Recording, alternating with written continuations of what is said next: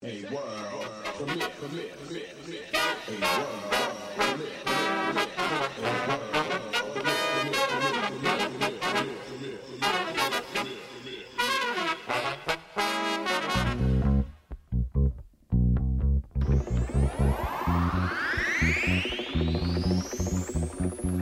over and over.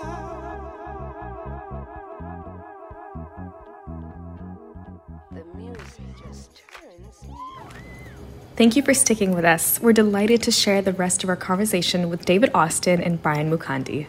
I loved all the pieces that were mentioned about music. I love Ella Fitzgerald as well, one of my favorite artists from back in the day. But there's such a beautifulness in the way that music can bring people together. It's always spoken about how music is a universal language, right? So a lot of the time when we're at a loss of words or we're at a loss of such connections, for example, during the pandemic, music continues to connect us. I love how it was alluded to, the impact the absence of live music had during the pandemic. I know that for myself, loving to perform and not being able to have that sort of dialogue with audiences and not being able to express that side of myself as well was a huge shift. When we talk about space and time, being in different spaces and time when witnessing musicians at the National Arts Center here in Ottawa perform in completely virtual contexts, there was this sort of connection that was lost. Although performing at the same time during virtual live performances, when we are not in the same physical space, there is an aspect of this connection that is also lost. There was such powerful conversations that were had today, and so much resonated with me. Beautiful. Thanks, Salagor. I'd also add one of the things that sustained me during the pandemic was the release every week of a Radiohead concert from the vaults.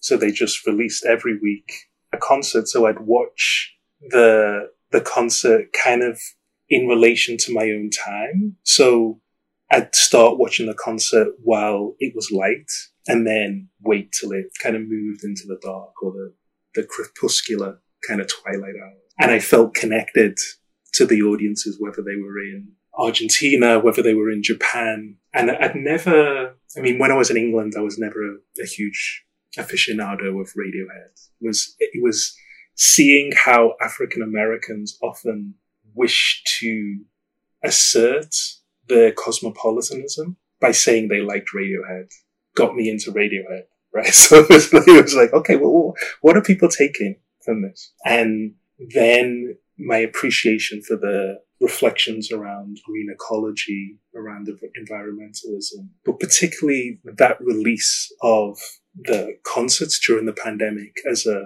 awareness, as a observation that we needed to connect. And here's something they could do to make those concerts freely available, to foster and sustain community.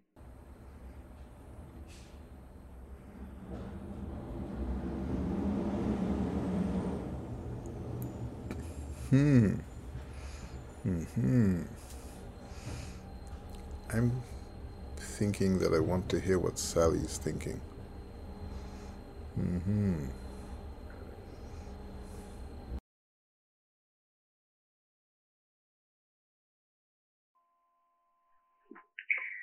Yeah, I also really enjoyed the conversation, and I'm also reading Wayward Lives, Beautiful Experiments, and I'm thinking about it in the context of I am a graduate of architecture, so I am thinking of it in the context of like architectural space and how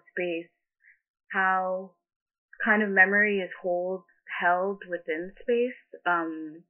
Especially the parts how in her note on method she breaks open the archives and talks about how she imagined the things that are happening in spaces because all she has to work off are kind of these documents and things that are removing life from from the experiences, or removing the experiences of Black people of how they existed in that space, and she had to sit there and imagine how what they were doing in the alleyways and their bedrooms to kind of write this beautiful story. And I was, I guess, curious about whether when you guys are reading these books, and I also imagine kind of that she probably puts herself in some of these and can see herself in these experiences because there are so many parallels still from what was happening in that time and now, just in different context. So I guess I'm curious for when you guys are reading the plethora of books that you guys have read, and listening to music, if you see yourself or you kind of expand on the imagination and the stories that are happening in those, in what's written or what you're listening to. That's such a great question. You know, it's funny, like, especially at the height of the pandemic, I had like two modes of listening. I had days where like I needed music to like just push me along, because I just, it was just hard, right? And some days like I needed a current to be on my side. And then other days I spent a lot of time being really quiet or just getting really, really still. And, like Coltrane's got this album, Blue Train, which is my favorite Coltrane album. I think you're supposed to like others, but like Blue Train's my favorite Coltrane album. And the weird thing is, my favorite piece on that album is a ballad. It's the only one that he doesn't write. Like, I'm old-fashioned. And it's this beautiful, beautiful ballad. And it's the one where Coltrane steps right back. And I think Lee Morgan's piece on there is just amazing. And the music to me feels like it's just slowly washing over you, right? Like it's just, it feels like this beautiful, beautiful just drizzle that's gently kind of falling on you. And I play it over and over and over again. And I have a similar experience with For Clifford. Again, it's like another ballad. No, what's it called? Anyway, there's another ballad, I think In Memory of Clifford Brown. And I think about pieces of music like that. And one of my favorite novels of all time, Bulgakov's The Master and the Margarita, which is just, it's insane. But it's like this flight, this mad like flight that you get taken on. And I think there's some works of art, there's some books, there's some theoretical works where you can kind of sink into it, or some works make me feel really, really, really light. They make it seem like I dissolve into that work and they carry me to somewhere else. They do it to me like in a really visceral, embodied way, and they do it to me in like this kind of cognitive way. But Daniel, how you're talking about utopia or imagining other futures or other possibilities. I think for me, the most profound works of art and the most profound theoretical works, they're like magic, and they kind of transport and transform. And there's such a joy in that for me.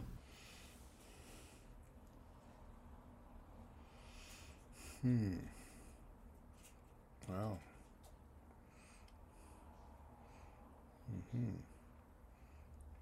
I can see why you would like that Coltrane song, that ballad. I can also see how it fits with your demeanor and personality. Yeah, no, and I mean that's like the kind of meditative and and for some strange reason I was thinking about Johnny T, who plays the violin with Linton Kwesi Johnson on the album Things and Times. And there's this poem, which I think is one of Linton Kwesi Johnson's best poems, and it's very atypical of his poetry. It's called Story. It's a play on a nursery rhyme. Once upon a time, just like in a nursery rhyme before Piggy turned swine, it's just like play on like these old school nursery rhymes, right? But it's about like your inner soul and making yourself vulnerable, right?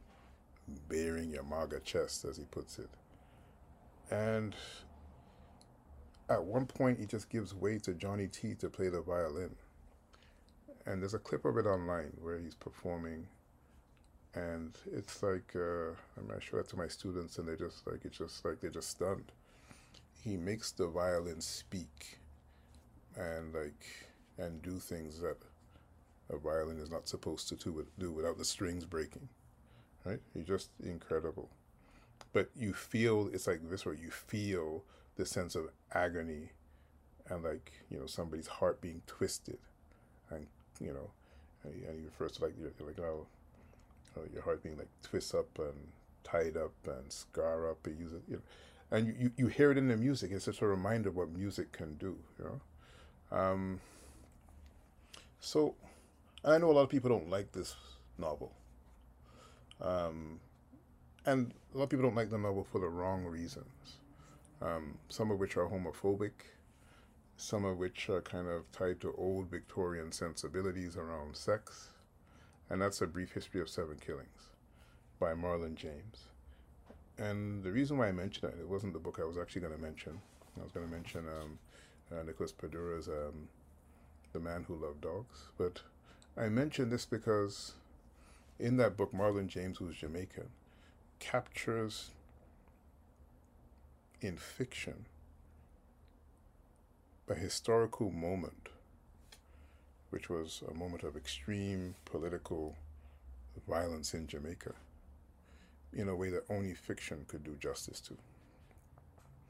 Linton Kwesi Johnson, among other people, don't like the book, and I think, again, tied to certain kinds of sensibility. I'm not saying homophobia, but I mean like sensibilities around sex, for example, and like what might appear to be gratuitous sex. But like, I've never read anything that has made me feel that I'm in Jamaica in that moment that's being described, and I'm enduring the pain and suffering that people in that novel are feeling, and it is historical fiction. And it's partly because it's a place I'm familiar with. It's where I used to, spend time with my grandmother. It's like in one of those garrison districts, Jonestown. So, and people might think the violence is fantastic, and like fantastic in the sense of like unreal. But that's a place. I mean, it's been a long time since I've been to Jamaica, and the last time I was there was not in that neighborhood because I don't have family there anymore. But it's a place where you could see, people walking around literally with M16s in their hands. I'm not talking about Somalia, right? I'm talking about Jamaica. And Jamaica was in a state of genuine political civil war, but you still had tourism. You could still visit and not see that because it was confined largely to garrison districts, except for during elections maybe. I couldn't finish that book the first time I started reading. I had to put it down. It was too much because it was too real. When something brings you into that space where you feel like you're in it, right? And I know a lot of people that have not been able to finish reading the book. So that's one book that I mean, it's a few years now, but when I read it, it did that for me. Robin Kelly's,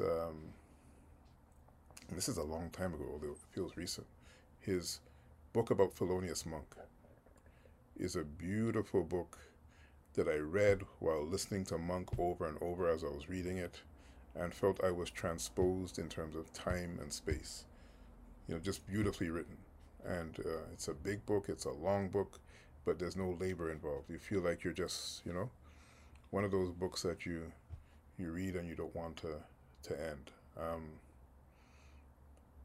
I've kind of been reading Wayward Lives that way, and even pacing myself because I know it's the kind of book I could choose to sit down and finish it in a night because it's so beautifully written and she's such a great storyteller. The stories are almost like vignettes, right? But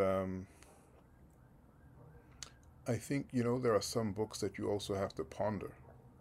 And Brian and I, we have this conversation a lot about like pondering, like them, what separates philosophy from certain kinds of theorizing, right?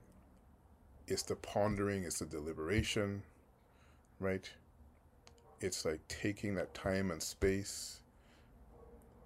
It's not taking any ideas or concepts for granted, and you have to read poetry the same way. And that's why there's historically been this relationship between poetry and philosophy, and hence the word philosopher poet. It's like that deliberation. And I say that because there's a fine line and in actual fact, there's probably no line in reality, right? But in terms of how people conceptualize the two, or maybe it's the other way around. Maybe in reality there is a line, but like in conceptually there isn't. Yeah, I think, and I don't know, maybe this is not going to sound right, but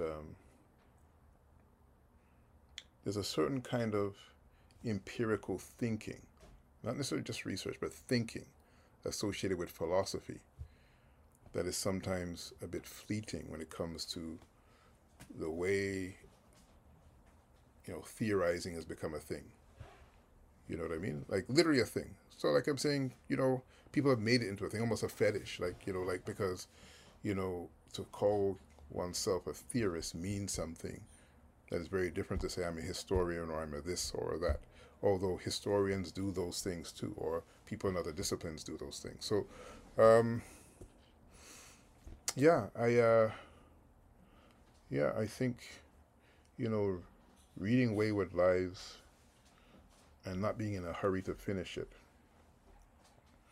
because it's making me think about that particular moment. And I've been reading it and listening. So, so the other thing, so years ago when I read Angela Davis's book on Ma Rainey, Bessie Smith, and Billie Holiday, right?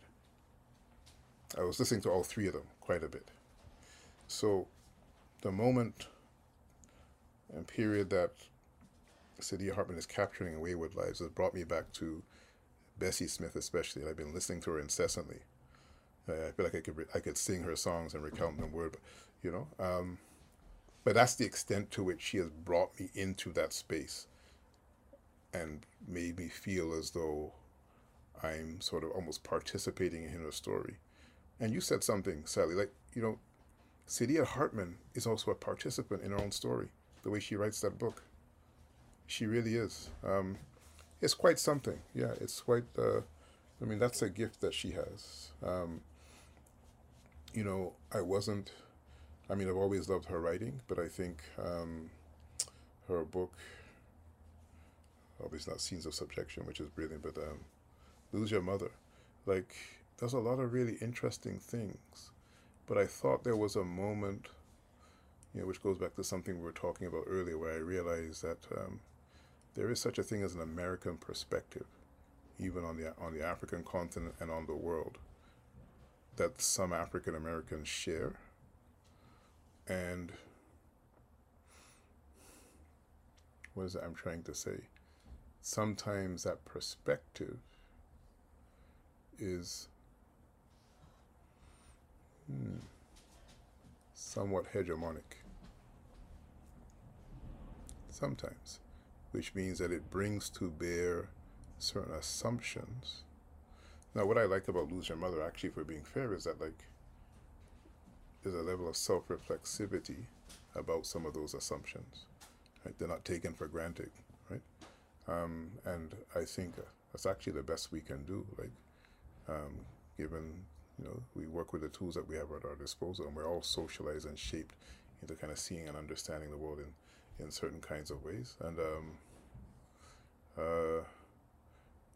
and I think diasporic people have including Canadian diasporic people, have a tendency to romanticize the African continent.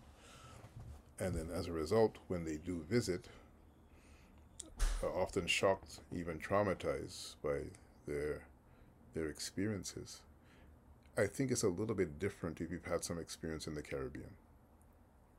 I think so. So, when I visited, whether it be Cape Town or Johannesburg or wherever, and and particularly Soweto, it feels like sometimes being in Jonestown, right? But I think if we've only had a North American experience, right, and we travel to some place that's so far removed from that, it warrants a different kind of conceptual framework, and using a different set of tools and a different set of different approach and attitude, right? Where you kind of try to, as much as it's possible, appreciate a place on its own terms. Mm-hmm. Yeah.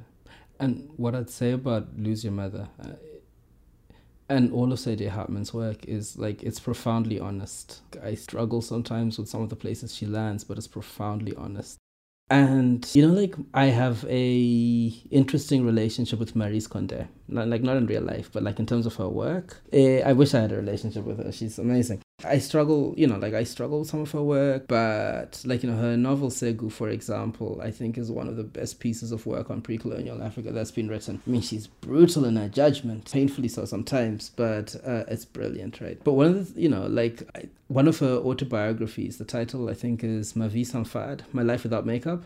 And there's something in that, right? Like for me, when I think about worthwhile scholarship, you know, and worthwhile art, I think it's captured in that idea of my life without makeup. There's a profound honesty to it. So, you know, like when Hartman writes, whatever it is that she writes, there are treasures in there, there are riches, there's so much to think with and so much to grapple with. And you're rewarded for spending time with her because it's profoundly honest. It's a profoundly honest attempt to grapple with something, however she goes about doing that. So like it's just incredibly rewarding. There's a tendency that I worry about, particularly in Black studies, of, you know, for people who are often denigrated, who are often not kind of given the accord that they deserve. There's a kind of overcompensation, sometimes too much of a concern with a particular kind of presentation at the cost of the content. And, you know, one of the ways that manifests is a sense that you're supposed to be aligned with social movements if you're not yourself an organizer while being an academic. And so there's a kind of a language of the streets and a language of organization, you know. There's a set of political dogmas that people repeat. There are the things that more senior and more successful academics say that people kind of like will repeat and will cite. They're people whose work is brilliant but incredibly dense and incredibly difficult, who are cited a lot. And my suspicion is they're cited not because folks have grappled with their work and have come to some position on it, but because at best, the most generous thing I can say is like they're tipping their hat to this person because that's what you do. And in the same way that like there's a lot of kind of poppy music that's formulaic and does well commercially but doesn't feed my soul necessarily. I don't know. I think as a community of scholars, engaging with communities of artists, I think we have a responsibility to call on each other to honesty, you know, that the work that we do is real and is honest. One of my favorite filmmakers, Halil Jarima, one of my favorite filmmakers, he's from Ethiopia, he's based in Washington, D.C. now. He says about his film, there's a Greg Tate interview with him where he says about his films, he's like, look, they're not perfect, but they're trying to say something. When we stop trying to say something and it's just opposed, that it's no longer worthwhile and it can't be of service, right? It doesn't matter how imperfect it is if it's genuinely trying to say something. So again, like, I mean, you know, like reading Lose Your Mother, there's times I'm like, whoa, shots fired. But Saidiya Hartman is saying something and she's trying to say something and she's trying to get to something. And Lose Your Mother feeds me, even if it's a bitter pill to swallow in places. There's a whole bunch of work, honestly, and I mean no disrespect, but there's a whole bunch of work, I think, where understandably folks are trying really hard to make a place for themselves, but at the cost of saying something. And it's so many layers of makeup that like it disfigures. I love those reflections around how so many people are well known without being well read. I love the reflections that bring us back to David's comment around your humility, Brian, and how that works within and against structures where there is so much self-aggrandizement. David spoke to it in terms of what it is to pop one's chest out or to perform like a peacock and say one is a theorist. my antenna goes off when I read in a text what I am calling this particular theory, which I will use to announce myself on or within the academic marketplace. But I'm wondering if we could maybe, I love how you're reflecting on this in relation to honesty, but I'm wondering if we could also relate it to something you mentioned earlier about seriousness. And that is to say, you describe David as, I'm paraphrasing, but along the lines of one of the people who takes most seriously what it means to imagine and build an intellectual life. And I'm wondering if you could unpack that a little bit more in terms of saying, not just as you did so eloquently speak to what it is to be authentic in one's writing. What does it mean for you to call someone or to describe someone or to see someone take the life of the mind seriously? Okay, that's a great question. You know, I've just been writing about education and Ngugi's kind of like conception of education, right? Like, and one of the things that comes from that, one of the things I land on is the fact that almost by definition, it's dialogic and dialectical, but also dialogical. Like we learn from and we're acculturated into. And so for me, you know, like a preoccupation has always been like, who do I allow myself to learn from? Into what am I willing to allow myself to be transformed? Because, like, you know, lesson that you learn from childhood, right? Be careful who you play with, because show me your friends and I'll show you what you're going to become. And it's true, right? It's even more profound with your teachers. I haven't had many actual teachers. There have been people who've been assigned teachers for me, but my actual teachers I have chosen myself. You know, like I'm a student of David's. It's gonna get all weird about it, but whatever. Like, you know, like I'm deliberately like a student in a absolutely like his friend, but like in a really profound way, like actively learn from and consciously learn from. And the reason is like, yeah, I cannot think of a more serious scholar. And what that means is we say like education matters. We say this stuff matters, that ideas matter. But you don't always get the sense that people actually believe it because of the kinds of choices they make and the things that they do, right?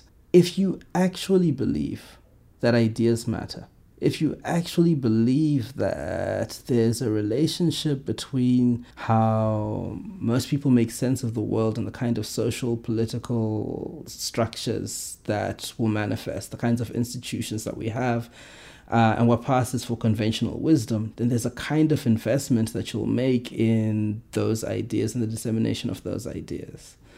You know, there's a whole bunch of different choices that David could have made. There's a bunch of institutional decisions and choices he could have made. There's decision choices around who published his books that he could have made. There's decisions and choices about what books he wrote that he could have made. And instead, he has relentlessly pursued the question of what does freedom look like?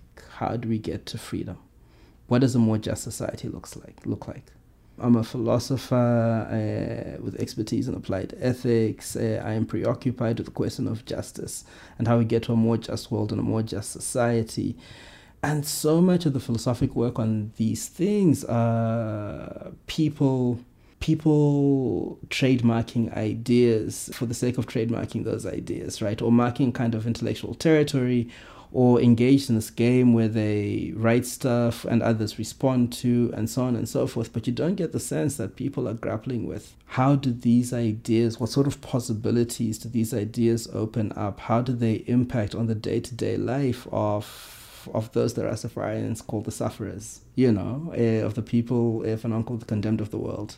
And yeah, I mean, my first, you know, like I started working as a doctor in a resource-poor sub-Saharan African context at the peak of the AIDS pandemic when we didn't have antiretroviral drugs in the hospital, in the public sector, right? Like when I went to work every day, I signed people's death certificates. And the correlation between how the world is understood and how social structures are set up and the impact in terms of the health and the livelihood and the outcomes of particularly poor folk is something that's always been front and center to me. My academic career has been a pursuit of how, you know, what kinds of thinking, what kinds of ideas can help us get to a point where people who are currently doing it really, really tough, like leading really difficult lives, that things can be more just.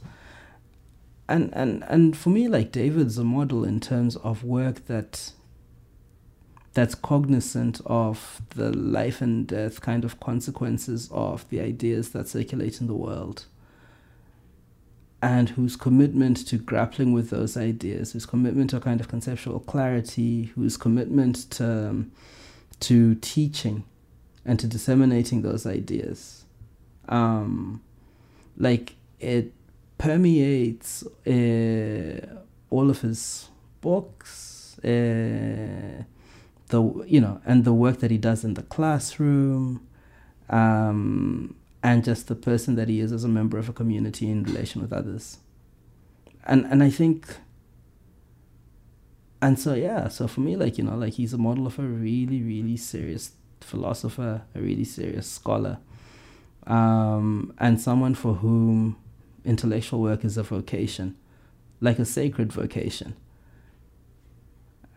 And I think that's something we should, that's something we should all attempt to emulate, I think.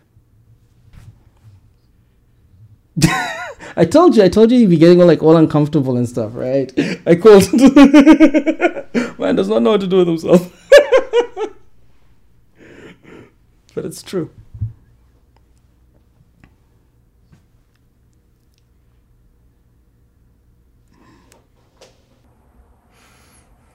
Okay, so let me.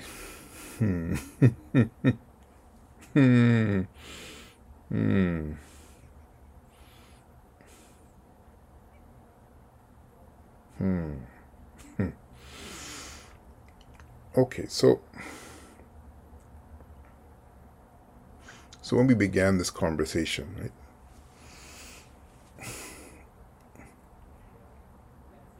we shared how we've encountered each other, right? And I also, I think, mentioned, two people. One is Adrian Hayward, who Daniel you know quite well, and the other one is Mariam Kaba, right?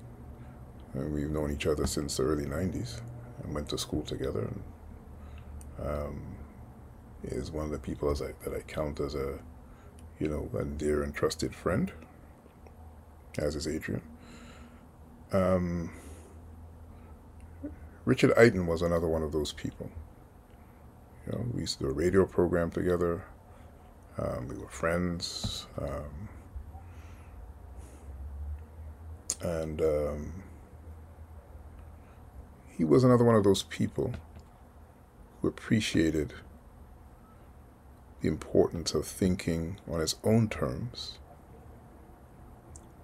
but as a kind of, not just precursor, but being in kind of symbiosis with how we live and move and act in the world. And he spent a good portion of his life trying to create a conceptual space for us to imagine what freedom might look like. We can think of the word fantastic as a kind of utopia, to go back to the word that you used, Daniel.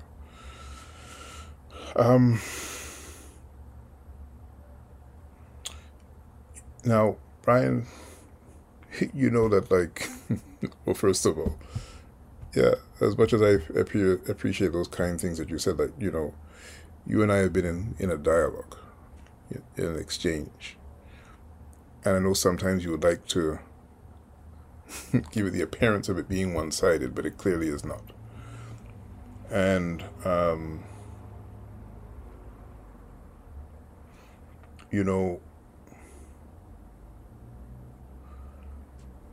it's not a joke when, in the absence of a certain kind of conversation or conversations, we're lesser human beings. And there's a dearth of certain kinds of conversations, right? And I've been able to have, you're amongst the people I can count on to be able to have those kinds of conversations. And that's not something I take for granted. I want to also say that in addition to the people that I've mentioned, I've been very fortunate. I moved to Montreal, back to Montreal, you could say in a way, because I went to elementary school here for a couple of years, and encountered people who had lived a particular political experience, but were also these thinking beings. And some of them were academics, and some of them were not. Robert Hill is Professor Emeritus at UCLA. Hands down, one of the most, how do I want to put this, one of the most brilliant people I've ever encountered. He's a philosopher theorist disguised as a historian. Absolutely.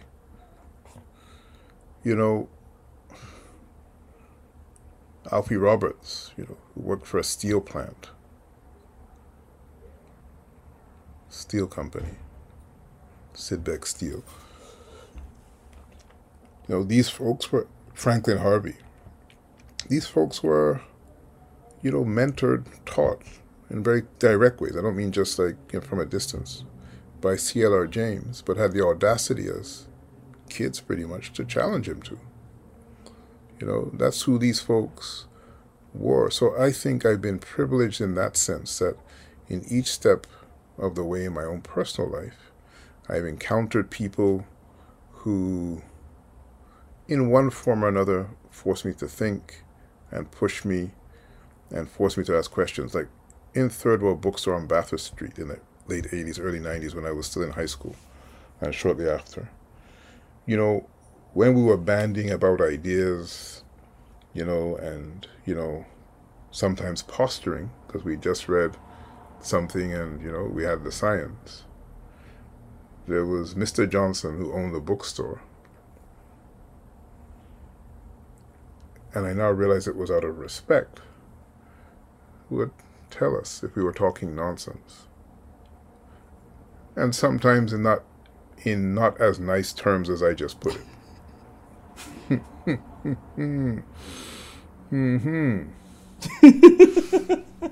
And to be very honest, again, going back to our conversations and conversations that, with that, it's a small group of people really that I think about. Like, of course, there are others, like when we were, we had a small group that was reading Sylvia Wynter, and they're, friends who are also intellectuals and or academics. I mean, Alyssa Trotz is one of them. Aaron Kamagisha is another. Deb Cowan, among others. I mentioned Melanie Newton after. Some of these folks I've known like pretty much my entire adult life. Some of them, not all of them. And some of them, on and off, we've been having these conversations.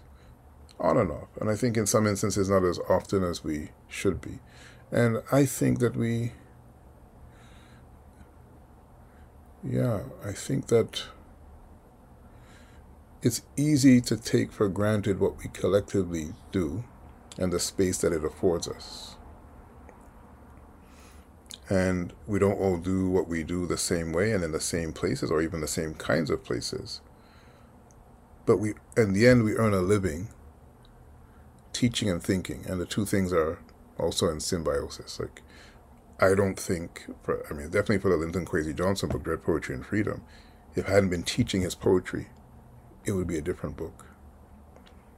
Because I was forced to think about what I was teaching, right? And really think about it, because I had to convey it to my students. So I'm very thankful for the students that, especially the first time I taught his poetry, I had to endure my ramblings and everything else that was involved. But but my point is that we need that kind of engagement, and it's the very thing. It's so ironic that you can do a circuit on conferences and all kinds of and still not find a certain kind of real engagement. It's, you know what I mean? And I see, Daniel's shaking his head because, a certain kind of real, quote unquote, quote, authentic genuine engagement that's not tied to some form of advancement, right? That's not tied to like any particular set of ideas that are in vogue and then may shift to something else down the road. But beneath all of that, and speaking with Brian, because I've been reading philosophical texts since I was quite young, but speaking with Brian, I've been forced to think about what philosophy does that makes it that discipline, potentially, right? Or what philosophizing does. I mean, it's a better way because it's not just tied to the discipline, right? That allows us to kind of step outside of our day-to-day reality, right? Even sometimes almost dispassionately, which is a gift that C.L.R. James had, and something he shares with Hannah Arendt, right? It's almost like cold. That C.L.R. James could say what he says, and as insensitive as it sounds, about G.W. Griffith, Birth of a Nation, right? There's parts of it, like, I still find, like, Brian knows this, like, it's a bit troubling, right? But it's also, it tells you a great deal about, like, what's involved in this work. It can't just be about our emotions, a certain kind of, like, emotive response. And I mean, like, that's a human response, perhaps, right? But, like, something else is required of us when we're doing this, I think. And I think, this kind of work can, and not even can, it should. Like, in an ideal world, ideas are just ideas. But, like,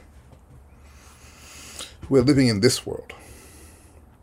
And look where this world is going. I'm not weighing it on one side or the other, but I was listening to, because I was watching Al Jazeera earlier today, and listening to Vladimir Putin, his speech. And it was just so interesting because I now understand, I think, wherever this is going to go, what was involved, like when James, for example, is writing in 1937, 1936, and the Second World War begins in 1939, and he's writing about its imminence. And like the whole world is watching things unfold, but there's nothing going to stop what's going to happen. I think I now understand that a bit better, right? Because where this is potentially going, there's no, is in that direction.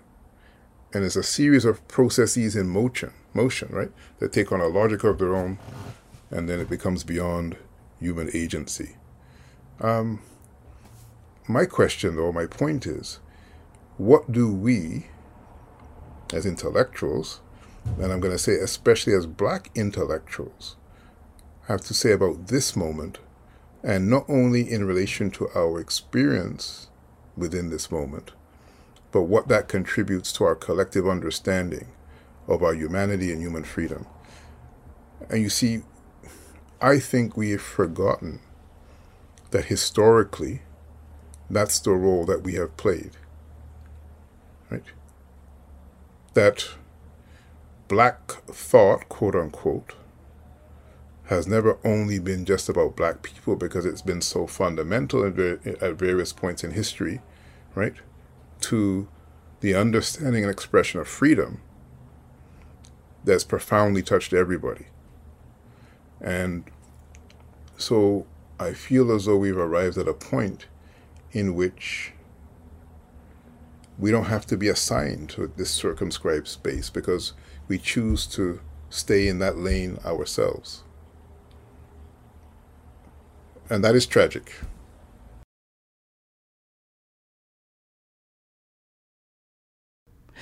And if I could just add to that, yeah, there's this temptation that, like people allowing themselves to stay in a particular kind of lane.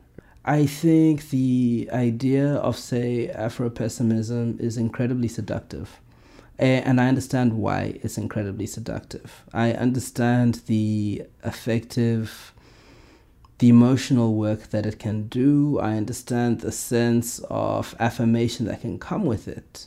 But if you take seriously the idea that you're consigned to some sort of social death, if you take seriously the idea that by virtue of being black, we are qualitatively, ontologically different from everybody else and thus separate, then I don't know how you can consistently hold that we have something to say in the world about the shape of the world, about the direction of the world, about the place the world is going.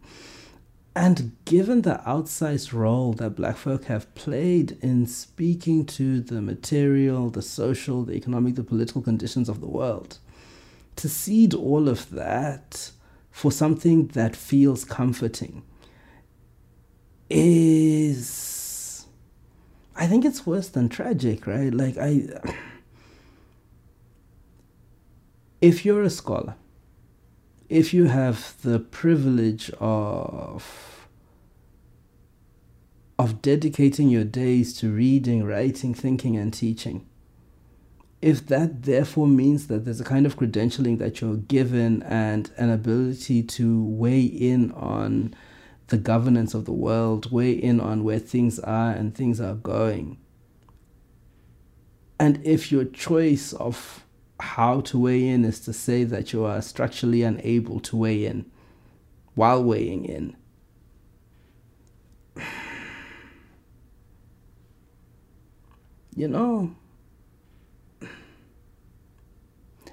and as bad as I think that is in and of itself, the reproduction of that, the then younger folks, the then students who come up and think like, yes, this resonates because it feels good and affirming. I just think the damage,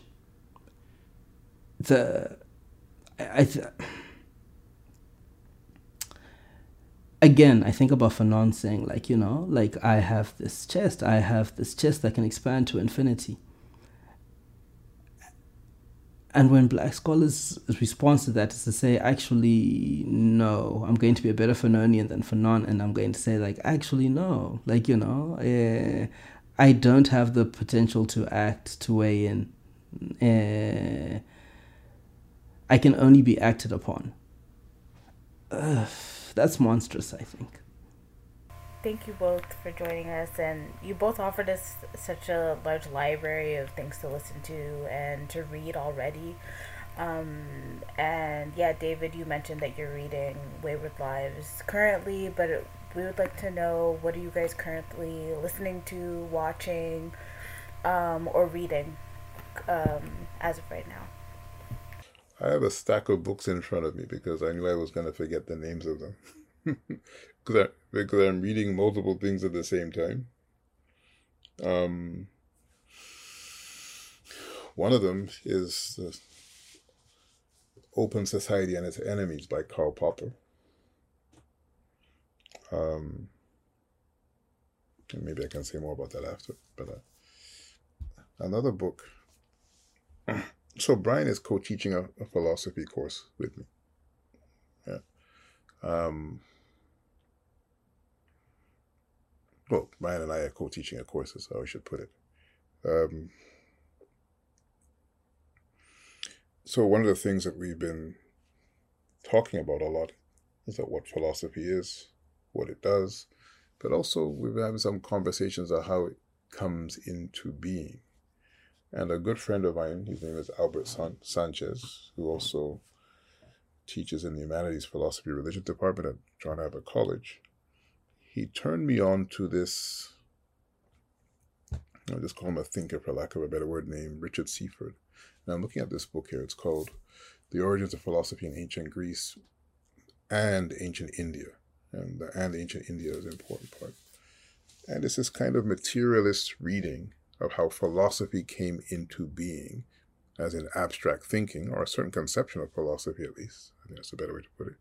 And tied to the monetization of India and ancient Greece, and how money, coins especially, as an abstract medium of exchange led to abstract thinking of a certain kind. And it's kind of blown my mind in some ways, because it's It's a completely different conception of how philosophy has come into being, which then raises questions about where else did this happen at different historical moments. Like he focuses on India. So that's been very interesting. I mentioned Wayward Lives already. So, and I've also been reading, I stumbled across this book.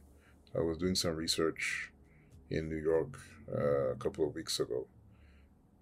And I stumbled across these 2 volumes. I'm going to show. There's 2 of them, and this is the small volume by Jeffrey B. Perry on Hubert Harris. So it's like this momentous biography. Hubert Harris was from the Caribbean, moved to Harlem, was one of those kind of like autonomous intellectuals in the early 1900s, part of the Harlem Renaissance, one of those thinkers that became an integral part of the Harlem Renaissance. And he's barely talked about. John G. Jackson, who was one of those people I used to read quite a bit when I was younger. I mean, for better or for worse, refers to him as the Black Socrates. And, of course, those kinds of descriptions can be and are very problematic in many ways, but it gives you some conception of how he was perceived amongst his peers as this thinking being, right? So I've just started, I mean, I knew about Hubert Harris before, but I've never read anything in depth about him, so I'm enjoying that. The other thing is Angela Davis's autobiography, which I recently read. It's a re-release version by Hayward Press. I bought it for my daughter, actually, but then decided to read it myself. And, partly because there's a part of what I'm writing about right now in relation to C.L.R. James that's tied to the 1970s and thinking about this conception of Black power and what that moment meant. And of course, that's her lived experience, right? And James writes a bit about Angela Davis and George Jackson, and he refers to the 2 of them on equal terms as philosophers, as thinking beings. Of course, Angela Davis was a trained philosopher who studied with Herbert Marcuse and Adorno for a while, actually, in Germany. George Jackson learned philosophy in prison, right, in solitary confinement. So reading her, including her, our discussion about George Jackson has been insightful. Kind of, you talk about books that bring you into a moment in time and space.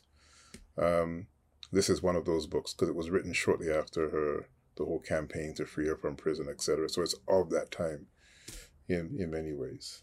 I'll go very quickly. I'm just going to share 2 more. So one is, I just started reading. So all this conversation, and this is why, when Brian is trying to make it sound like we have this unidirectional relationship, but Brian has me thinking about philosophy and literature, and particularly about Ngugi wa Thiong'o.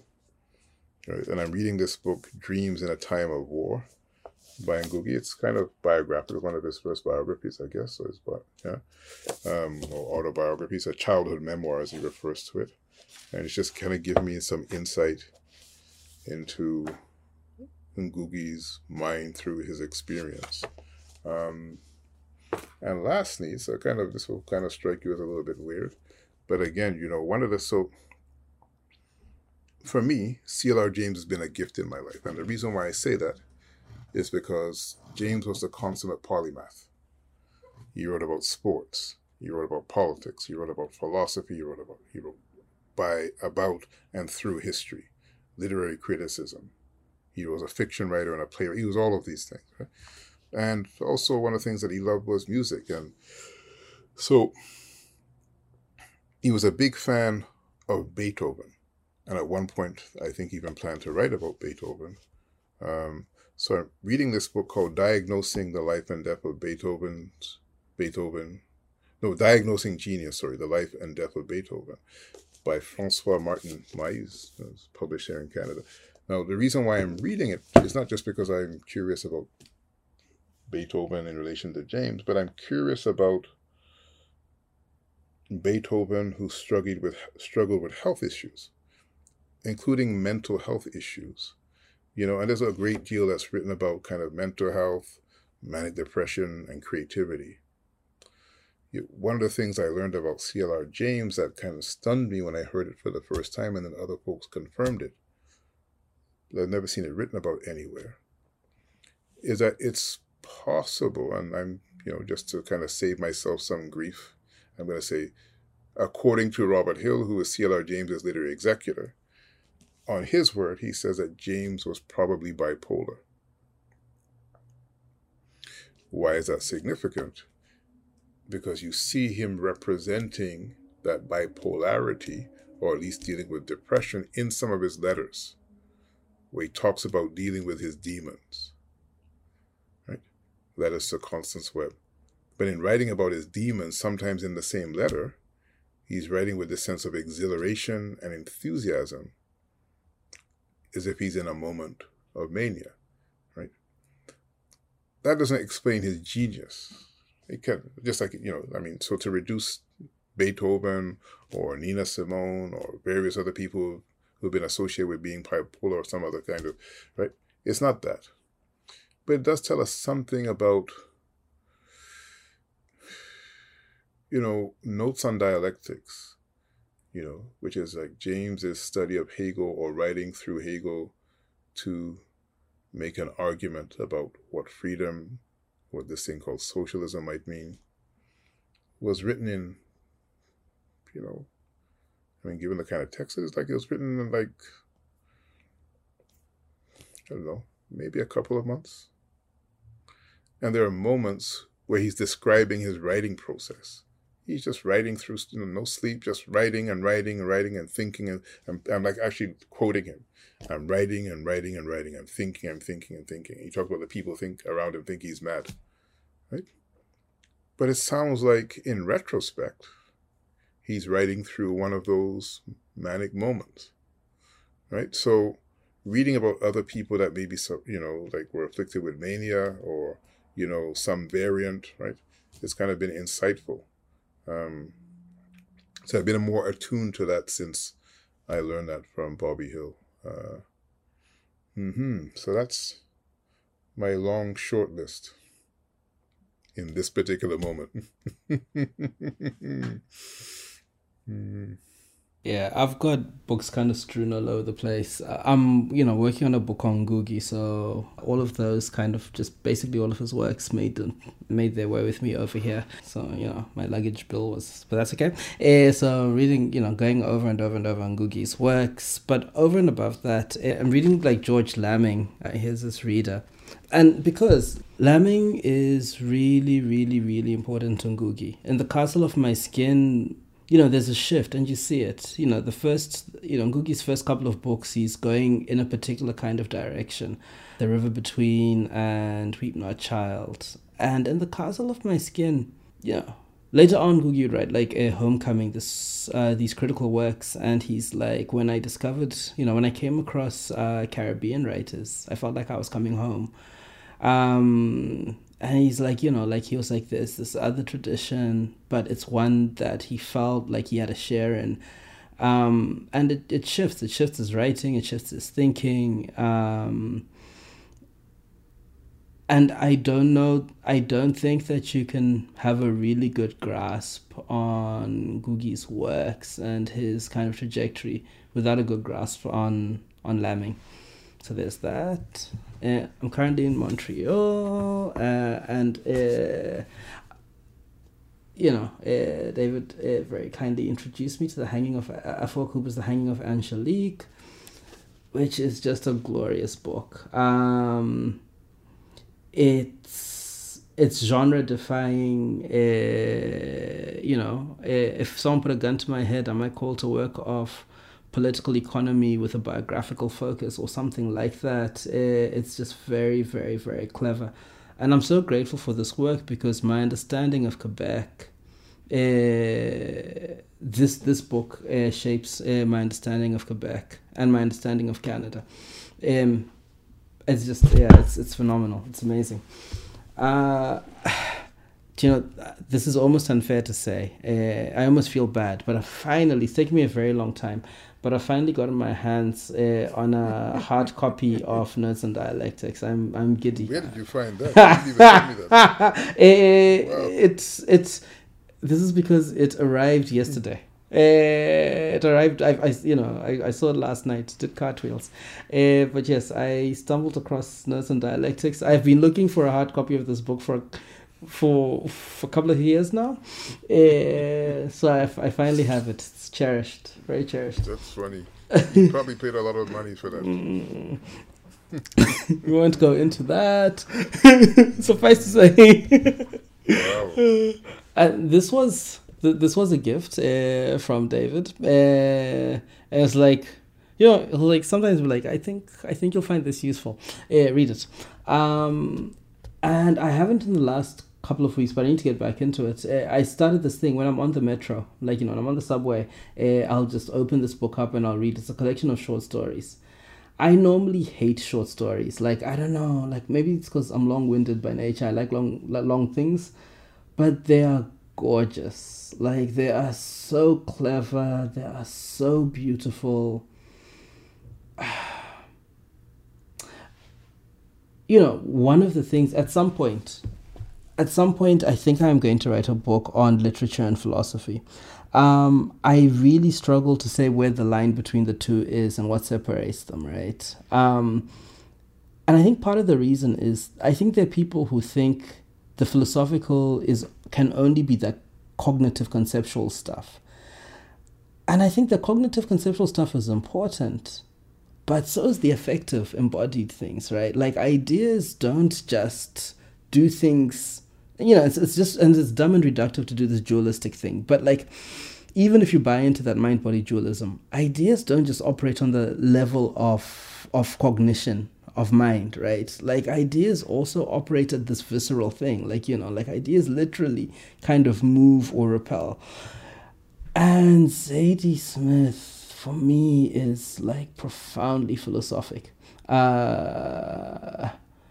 Her work at the same time, simultaneously, is incredibly cognitively thought-provoking, and also deeply, deeply, deeply moving at exactly the same time.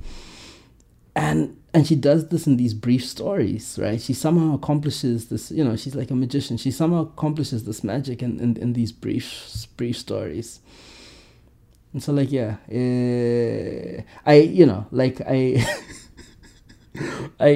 feel like I've come to think of her as David's close friend, and it's really nice kind of getting to spend time with his friend. Right, so we started with the story around being part of a conversation that opened up new possibilities, that also led to physical sickness, that disrupted the mind-body dualism, right? And then to end it with thinking about Zadie Smith and how these short stories can be engaged with outside of the contemplative state, but also refusing a mind-body split. That's a really nice connection. Thanks, Brian. Thanks, David. Just before you do that, can I just say, thank you to you, Daniel, Sally, and Alador. Thank you. This has been, we don't have these kinds of conversations in this kind of spirit very often. That is the unfortunate truth. And being afforded the time and space to have just this kind of conversation, which will then be shared with other people, I think it shouldn't be a luxury, but it's something that I have to say is appreciated.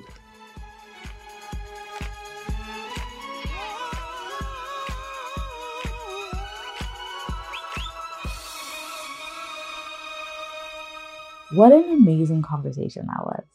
I love how much support and admiration that David and Brian had for each other, and that really spoke volumes in the way that the conversation unfolded. I also love these types of conversations that feel like they can just go on forever, and I think that's just a really lovely way to end the season. This episode is also Alador and I's final episode producing and editing the Black Studies podcast. It was such an amazing journey working with you both, learning and expanding my understandings of Black studies through our conversations, both on the podcast and behind the scenes. Thank you, Aldor, for coming in and supporting and bringing forward all your creative ideas. And thank you, Daniel, for creating space that was open and safe for us to bring forward and explore our personal curiosities and interests. The way that you made space for us to learn as we went, and the care and support you gave us as we coordinated all the moving parts of this production is something that I hope to carry and adopt in my future endeavors. I'm so grateful to have shared space with you both and so many other brilliant scholars, artists, and activists, and I'm excited to see what's in store for the next season. What about you, Aldor? What are some of your final reflections? Oh, where to begin? Words can describe how much I've learned and absorbed during the entirety of season 1. The process has truly been incredible alongside Sally. I thank Daniel for inviting me into these spaces to both contribute to the discussion and work on delivering thoughts by Black scholars from around the world in various forms. I've gained a great appreciation for the way in which, different fields of research connect and can come together to strengthen our understanding of Blackness, which has been applicable to so many facets of my life. As someone who's incredibly interested in healthcare equity and classical music education accessibility, having a stronger understanding of institutional racism and barriers faced by Black individuals, both within academia and various spaces, has exposed me to develop a stronger understanding of these topics. Through it all, I have been quite inspired by the conversations that have taken place thus far. The level of poise and humility these scholars brought to each space was both admirable and sparked the possibility of leveling from one another's experiences. And throughout season 1, I observed Black academics from around the world come together to see connections carried through over time, and the networks of Black academics with such collaboration that takes place both in their work and pathways in life was quite pivotal for me to see firsthand. In one episode specifically, one of the scholars brought on, Taria Jari, had a connection to a professor at the institution I attend expressing his appreciation for her, which inspired me to take a new course developed at McMaster, taught by Dr. Ingrid Waldron, which has honestly been one of the most impactful classes I've taken thus far. The connections that transcend beyond these spaces of academia can be incredibly powerful. As a classical musician, a lot of the music that stems from Black influences, whether it be Afro influences, etc., typically is not analyzed with the same level of care and thought throughout my music education in comparison to any other genre, truly.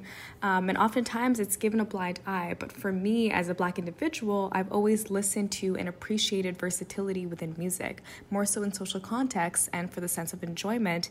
However, through this podcast, I've gained a greater appreciation and understanding that all music can have its nuanced intricacies, which deserve the same level of care and thought. Through putting together the Blacklist playlist, which encompassed songs of sorrow and joy selected by guests on the Black Studies podcast, I was given the opportunity to work on my analysis, appreciation, and deeper thoughts regarding several distinct musical types, specifically lyricism within rap music, which was mentioned in the episode with Dr. Denvier and Dr. Francesca, Black Music and the Historian's Craft, speaking about the history of hip-hop culture and rap music. Lyricism within rap music is so much more than what it is and what it has been labeled as. It conveyed such a deep story. As Dr. Francesca states, Black rappers transformed their dispositions of power. Through this, I've been able to connect it to stories that hold greater value and great value in academia. For instance, Dr. Daniel's book, Thinking While Black, which highlights Black thinkers. These important cultural elements to Blackness and bringing it into the world of academia so we can appreciate the brilliant ideas, works, and intricacies of what is Blackness. Finally, bringing Black academics together and their intellectual conversations to the wider public ear through the form of podcast was a wonderful experience for the reason that podcasts are now a growing field. Through podcast making, as someone who loves to make content and information accessible to the public, I've gained such a deep appreciation for the power podcasts can hold for knowledge translation. It excites me to see the possibilities to be able to use these sorts of mediums in my future works. To end off, I would like to emphasize my appreciation for Dr. Daniel to have brought me into these conversations over the past 8 months, which have fostered such fruitful learning opportunities and have allowed me to apply myself in unparalleled ways. I'm looking forward to listening in to season 2 and encourage everyone to spark conversations surrounding topics mentioned in the podcast in your day-to-day lives. Thank you again. It's been a pleasure. Thank you, Sally. Thank you, Alador. It's been a tremendous pleasure to work with you on the podcast. Thank you for all of your amazing work. Thank you for the editing that you've done. Thank you for the tremendous work that you've done in relation to developing intriguing trailers that communicate the richness of the conversations that we've had about Black life, livingness, and culture. Thank you for the social media posts that you've developed to communicate the nuances of Black communities and to help make them legible, audible, and visible to diverse audiences. So while Sally and Alador sadly say goodbye at the end of season 1 and this holiday special, we encourage our listeners to check out our reading lists, check out our playlists on Instagram and on Spotify, and to keep exploring more on our Instagram and Linktree, where we have the handle Black Studies Podcast. Thanks again for taking the time to listen to the Black Studies Podcast in 2022. We hope that you have a wonderful holiday and a happy new year. And please stay tuned for the Black Studies Podcast in 2023. We'll be back with a second season that explores African and Caribbean philosophy, politics, and pedagogy. Take care, everyone.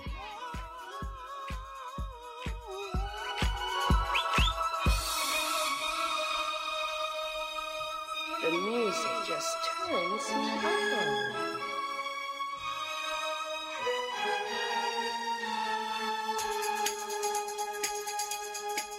on.